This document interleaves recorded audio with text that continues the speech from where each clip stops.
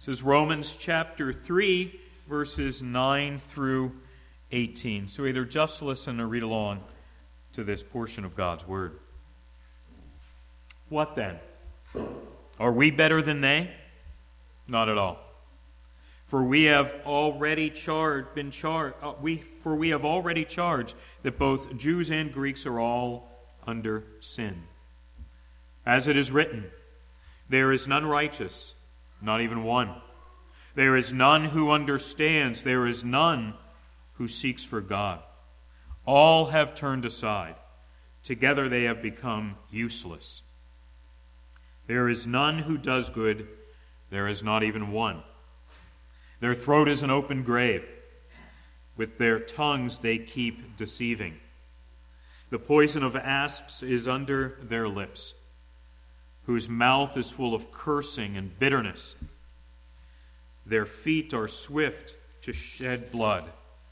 Destruction and misery are in their paths, and the path of peace they have not known. There is no fear of God before their eyes.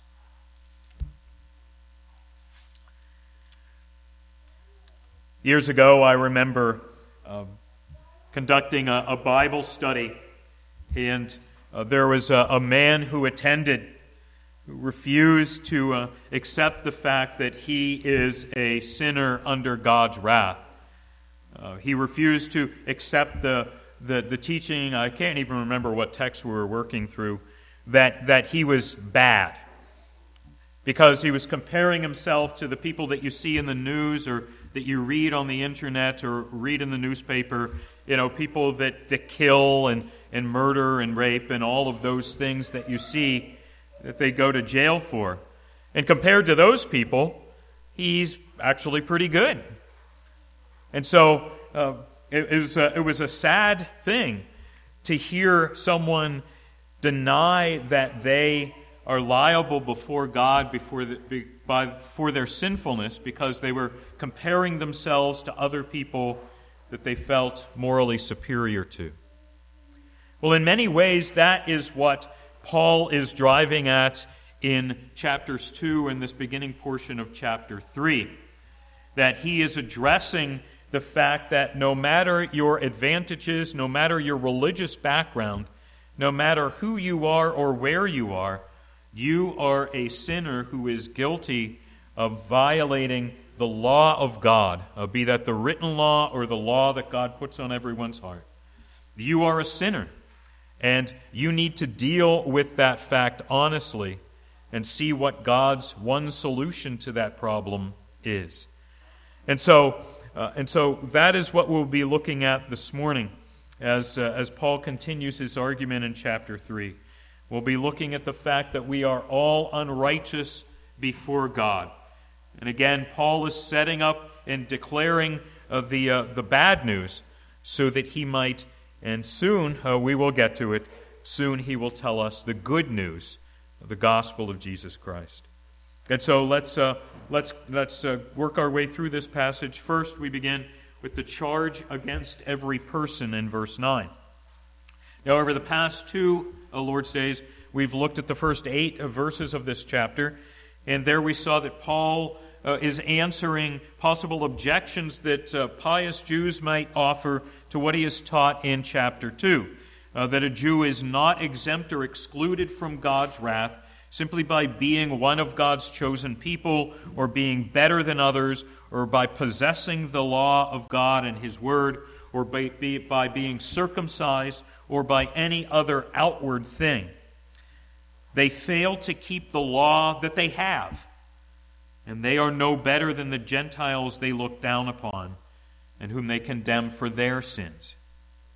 In verses 1 through 8, Paul answered possible objections that a self-righteous Jew might offer. If Jews are not automatically saved by heritage and rituals, what advantage is there in being a Jew, they might accuse? Well, Paul answered that they had great advantages that the rest of the world does not have. By having God's Word, they have the God-appointed worship and rituals. But these outward things must be internalized. These signs must be followed. God's covenant promises are faithful and true, as God himself is true. And God designed the covenant to operate by trusting faith alone in him. When people fail to take hold of God and his promises by trusting faith and repentance alone, and do not receive the free gift of salvation that's offered to them, the fault is on them and not God.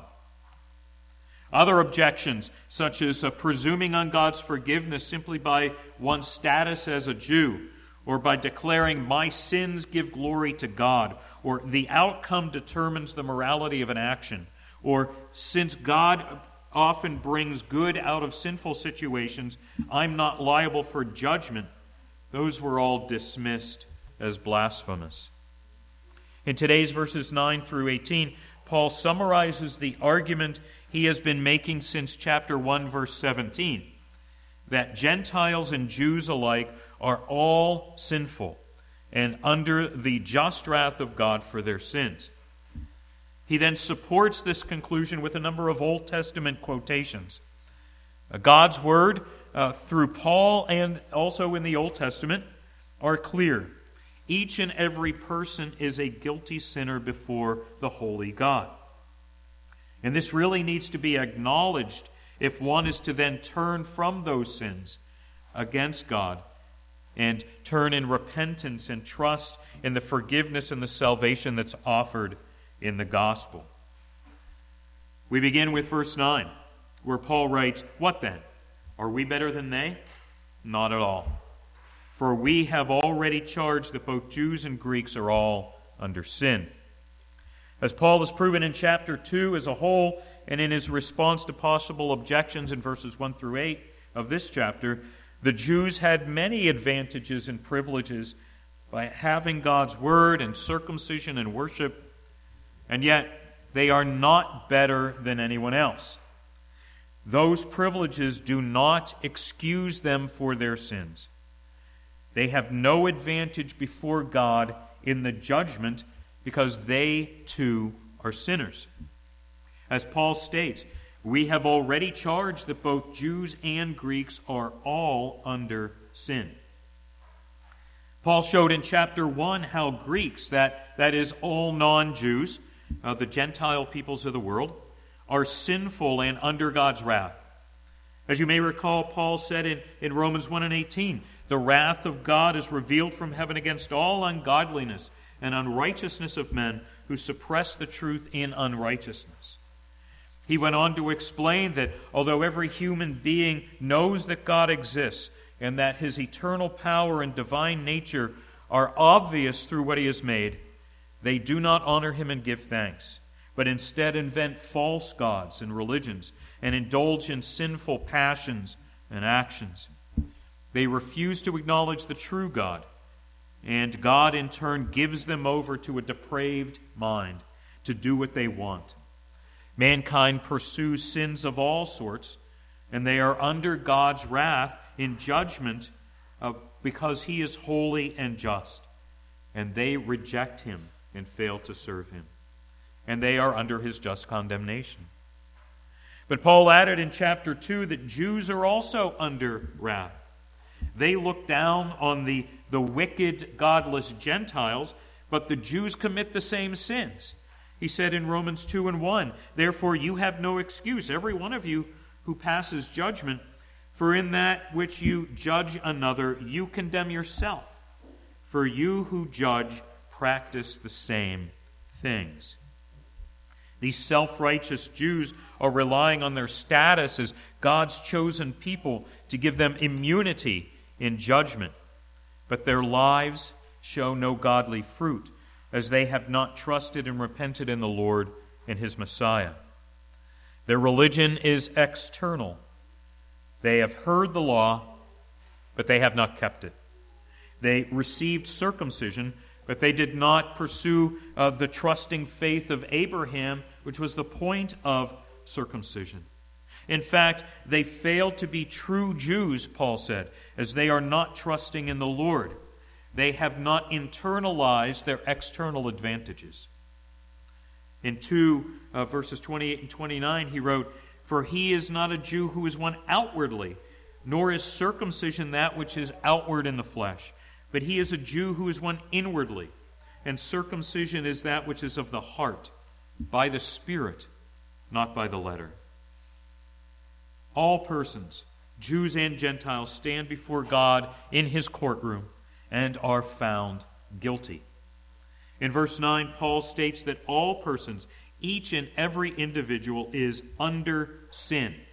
That is, under the power and corruption of sin, and under the just and holy God's judgment and condemnation of it.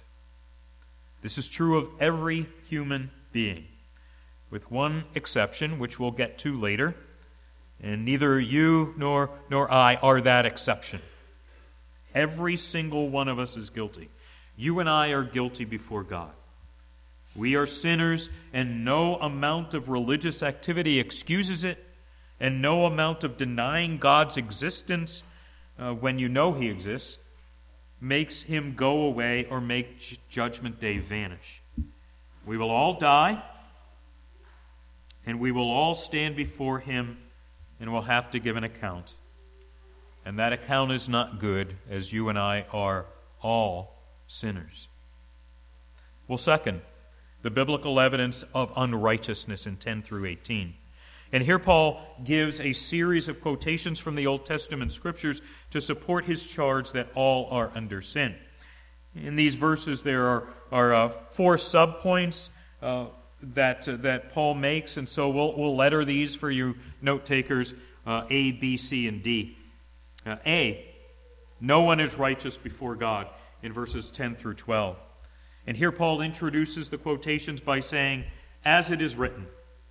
He then gives quotations from 6 different scripture passages, 5 Psalms, and a portion of Isaiah, a larger section of which was read earlier. Paul's use of Scripture to support his arguments speaks of the truthfulness and authority of God's Word, and its consistency as God the Holy Spirit is working through Paul to teach things also under the Holy Spirit's guidance that are consistent with the rest of God's Word.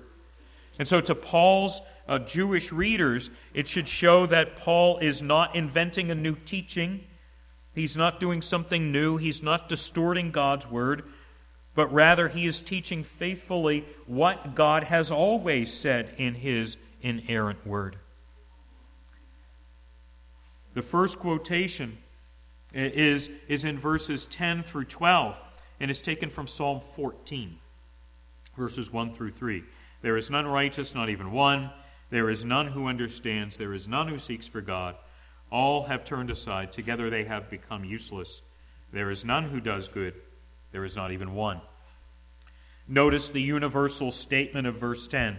There is none righteous, not even one. A righteous here refers to living in perfect conformity with all of God's laws. And the psalm clearly and firmly teaches that no one does this, and there is not even one exception. Notice again these universal terms all throughout 10 through 12. None is used 4 times, not even one twice, and all once. And so the repetition is pounding home this truth.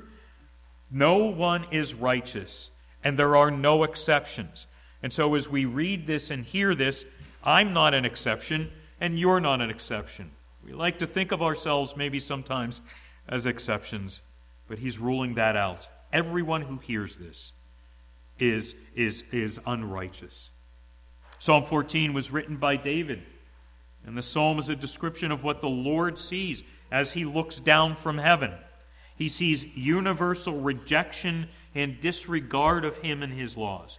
He sees a world where every person, without exception, is an unrighteous sinner.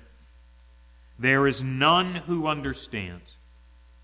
Not that every human lacks understanding generally, but they do not understand God due to our rebellion and fallen nature and the blindness of heart Paul spoke of back in Romans 1 and 21. Even though they knew God, they did not honor him as God or give thanks, but they became futile in their speculations, and their foolish heart was darkened. Humans know that God exists, that He is divine and good, but in our sinful state we distort and suppress that truth. We do not understand. David adds, there is none who seeks for God. Now, there are many religions in the world, among the peoples of the world, and many would claim to be grounded in a seeking out of God, and certainly many folk do look to religions of various sorts out of a quest to know God. And yet in our sinfulness, our seeking is broken and selfish and distorted, even if unintentionally so, such that we end up seeking idols and false gods, not the one living and true God. Again, as Paul wrote back in chapter 1, 22 and 23, professing to be wise, they became fools and exchanged the glory of the incorruptible God for an image in the form of corruptible man and birds and four-footed animals and crawling creatures. Dan Doriani comments, people long for spirituality, thinking religion can assist them in life's journey. It provides moral friends, opportunities for service, and aid at pivotal moments in life. But this is a quest for a richer life more than a search for God. David adds in our verse 12, all have turned aside, together they have become useless. As he looks down and sees us, there is a universal turning aside, turning away from God. Mankind is described as useless in the sense of corrupt or morally worthless. And then in verse 12, the beginning of the quote is echoed by David. There is none who does good. There is not even one. We often do not think in those categories, though. We think often of good people versus ungood people, or nice people versus unnice people, right? We think of good people that we know as friends or relatives or neighbors, good folk who may or may not be Christians. And people can be kind and considerate and loving and helpful and so on. And that's generally the point of our references to good people around us. By God's common grace, there are many people who are kind. And the world is a much more pleasant and livable place because of it. But what Paul speaks of here, and what God sees in Psalm 14, is that we are not good in the deepest part of who we are. We are not good, not even one of us, as we are all far from perfect. We are all sinful in our motives, in our actions, in our desires, in our words, even a carrying out of our good intentions, which are always imperfect. We're reminded here of what theologians speak of as the doctrine of total depravity. R.C. Sproul offers this definition. Total depravity means radical corruption. There is no part of us that is left untouched by sin. Our minds, our wills, our bodies are affected by evil. We speak sinful words, do sinful deeds, have impure thoughts. Our problem with sin is that it is rooted in the core of our being, and it permeates our hearts. Our inability to do good or to seek for God or to be righteous also speaks to the fact that we are totally unable to reach out and find God on our own. We will always turn to idols or self or some other form of unbelief in our spiritual blindness. As we're reminded in Ephesians 1, you were dead in your trespasses and sins, and lived in the lusts of our flesh, indulging in the desires of the flesh and of the mind, and were by nature children of wrath. Well, B, sins of speech in 13 and 14. And in these verses, Paul quotes from Psalm 5, verse 9, and Psalm 140, verse 3. And the focus here is on each and every person's sins in what we say. And while Psalm 14, quoted above, speaks of the sinfulness of mankind generally, the original focus of Psalms 9 and 140 was David experiencing the sins of wicked men from inside Israel, men who lie and curse and express bitterness against him. The Israelites then demonstrated this universal sin. Verse 13 begins by quoting Psalm 5, verse 9. Their throat is an open grave. With their tongues they keep deceiving. These physical references to throat and tongues and later lips and mouth are poetic ways of referring to the total depravity of speech and communication. Our speech being an open grave reminds us how corrupt and vile and harmful our words can be, and how they can and do have harmful and even deadly effects on others.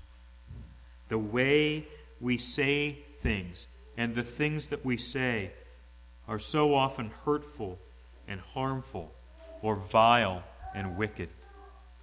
James writes in James 3 and 6, "And the tongue is a fire, a very world of iniquity.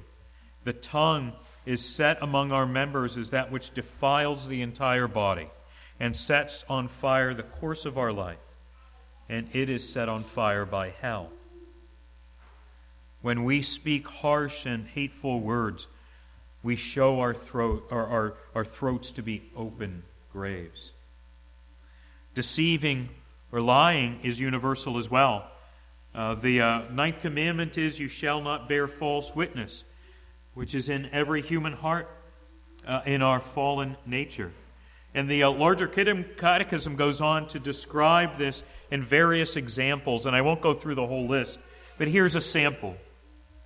All prejudicing the truth and the good name of our neighbors, giving false evidence, calling evil good and good evil, speaking the truth unseasonably or maliciously to a wrong end, or perverting it to a wrong meaning, equivocating, speaking untruth, lying, slandering, backbiting, scoffing, flattering, boasting, speaking too highly or too meanly of ourselves or others, unnecessary discovering of infirmities, raising false rumors. If we're honest, we're guilty of many of those over the course of our lives, as is every other person. Paul then quotes from Psalm 140, verse 3, "The poison of asps is under their lips." In other words, the wicked and sinful speech we speak, be that lies or gossip or harsh words, are as deadly as the poison that is in a snake bite. As we read in Proverbs 18 and 21, death and life are in the power of the tongue. And who among us hasn't been hurt or hurt others by what we have said? We all give evidence of our fallen and sinful hearts from the first days that we learned to speak and all through life. Jesus says in Matthew 15 and 18, "The things that proceed out of the mouth come from the heart, and those defile the man." Then in verse 14, Paul quotes from Psalm 10 and 7, "Whose mouth is full of cursing and bitterness." This psalm is a lament to God over the attacks of wicked men on the psalmist. And the words translated curses literally mean negative speech, and it refers to evil speaking and foul language, lies, intimidation, and so on. Bitterness may refer not just to harshness or malice, but bitter envy. And some offer that translation. And so our words, in all these forms, reveal our sinful hearts. And that is not just in mankind generally, it's in you and me specifically. C, sins of violence in verses 15 through 17. The next lines are all a quotation of Isaiah 59, 7 and 8. And the context of those verses is from Isaiah is pointing out Israel's sinful rebellion against the Lord and His law. And so they are an example of the larger problem that this is also existing in mankind generally, as we are violent by our fallen nature. Their feet are swift to shed blood, meaning that people rush to and pursue opportunities to physically injure and even kill others. We only have to look at the news or the talk of what goes on in people's lives around us, or be aware of history to know that this is sadly true. From war, like what we're seeing presently in the Ukraine, to assaults, to violent crimes, to domestic violence, to murder, violent acts of all sorts are all around us.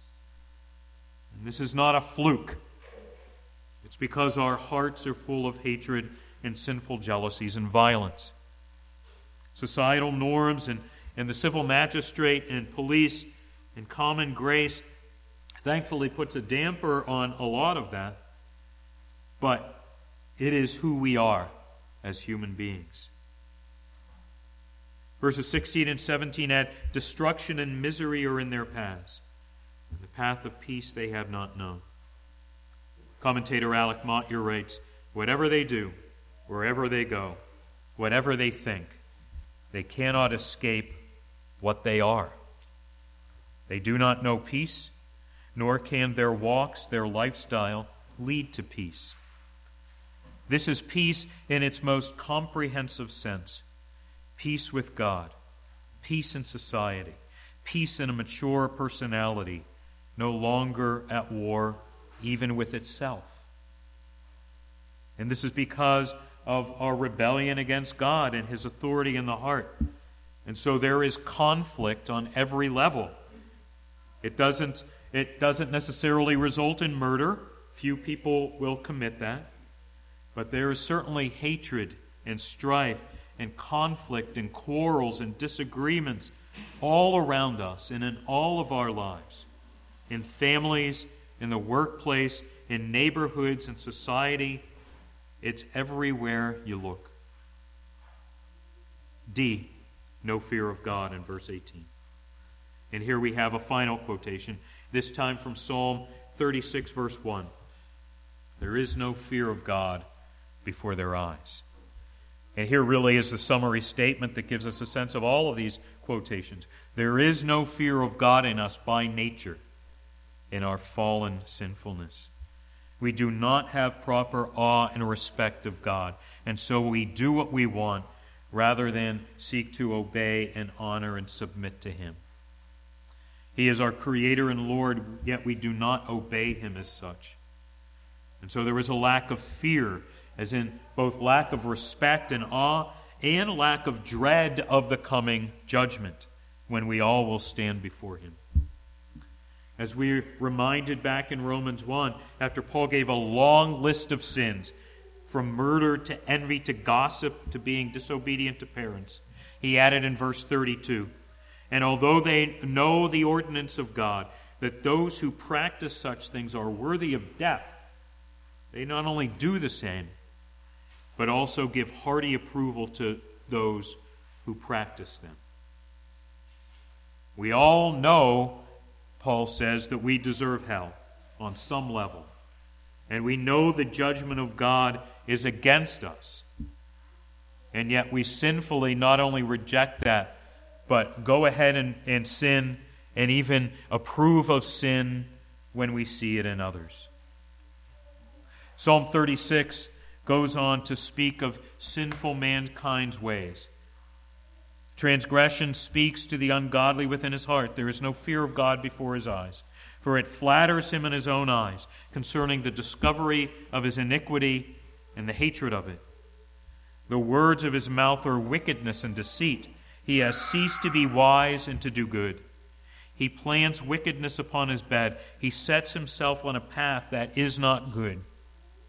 He does not despise evil.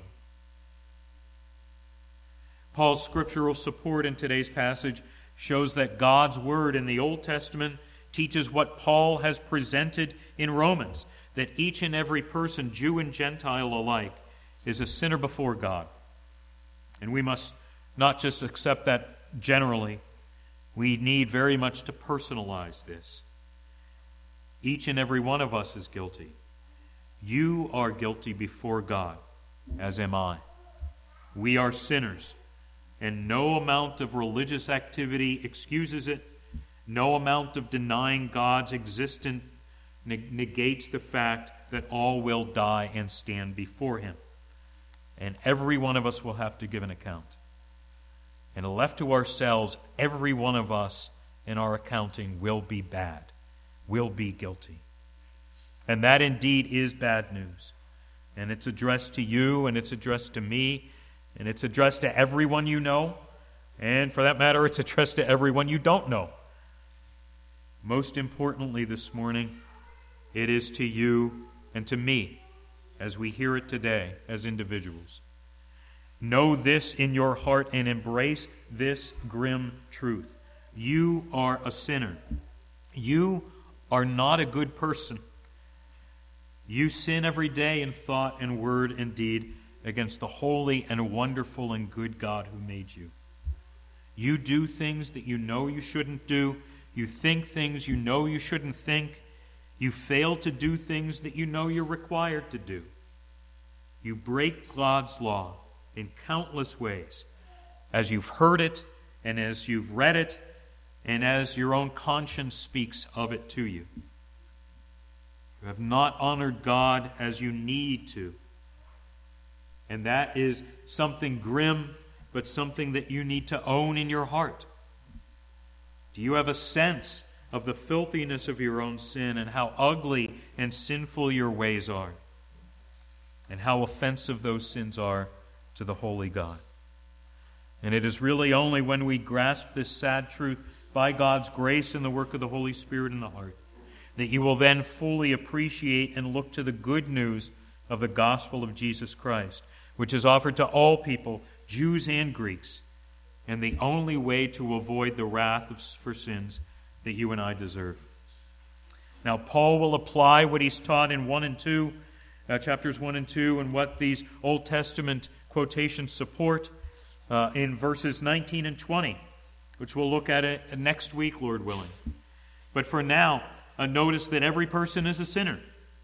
So when you and I, and each person who ever lives, goes to stand before God in His courtroom, and our lives are held up and compared to that law, no one will be found not guilty based on your deeds, on my deeds.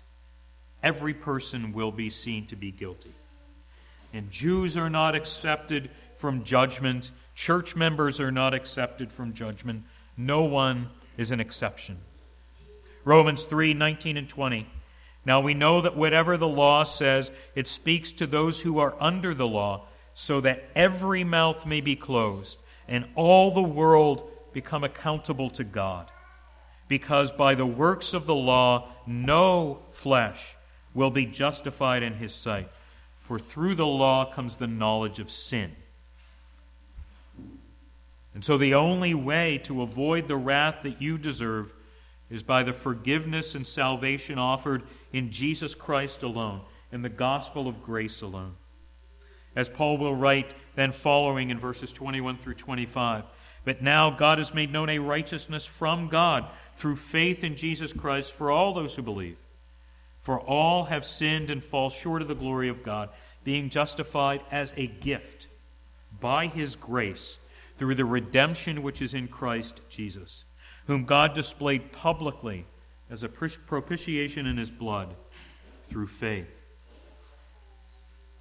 Jesus Christ is the eternal God the Son, second person of the triune God, who became also fully man to be the saving substitute of all of those who cannot save themselves, and that is everyone. He lived this life in perfect obedience to all of God's laws, something you and I and every other person who has lived fails to do. And on the cross, He took the wrath of God due to His people for their sins upon Himself. He died and was buried. But on the third day, God the Father raised Him from the dead, a living Savior and an accepted sacrifice. And all those who trust in Him and His saving work are forgiven by His sacrifice, justified in God's courtroom by the covering of Jesus' righteousness, given eternal life and fellowship with the triune God, and are eternally reconciled to Him. And all that, again, is by God's gift and grace alone. As we take hold of God's grace and gift as it's offered in Jesus Christ, as we embrace Him by faith, we cannot earn salvation, and certainly no one deserves it. And so it comes all by God's grace and mercy. And so Paul reminds us in this passage that we are sinful and deserve judgment and condemnation.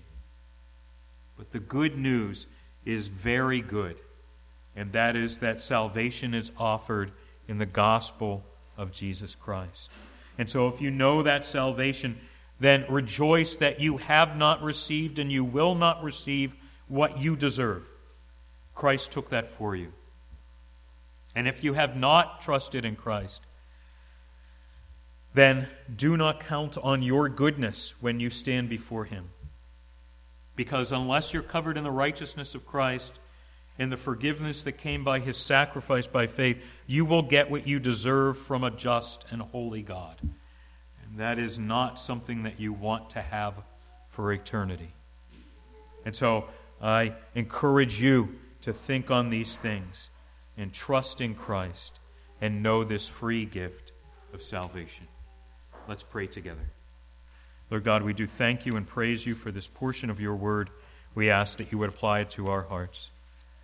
We thank You for the grim reality spoken of here, that we are sinful beings, that we sin every day in thought and word and deed.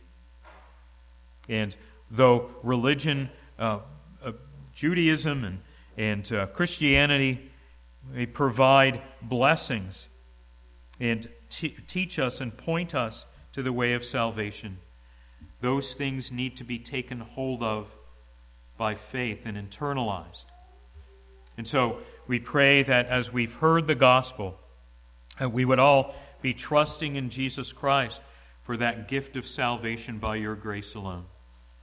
And we pray for those around us who are trusting in other things, that You would impress this truth on their hearts, that they would see their own sinfulness and turn to Jesus Christ as He's offered in the gospel and know that salvation. We pray that You would bring the people around us under the teaching and preaching of the gospel, and that You would save many in these days among our neighbors and relatives and friends, and also those across the country and around the world. And we pray that in these days You would build Your kingdom till it covers the earth. We thank You and praise You for Your mercy and grace to us.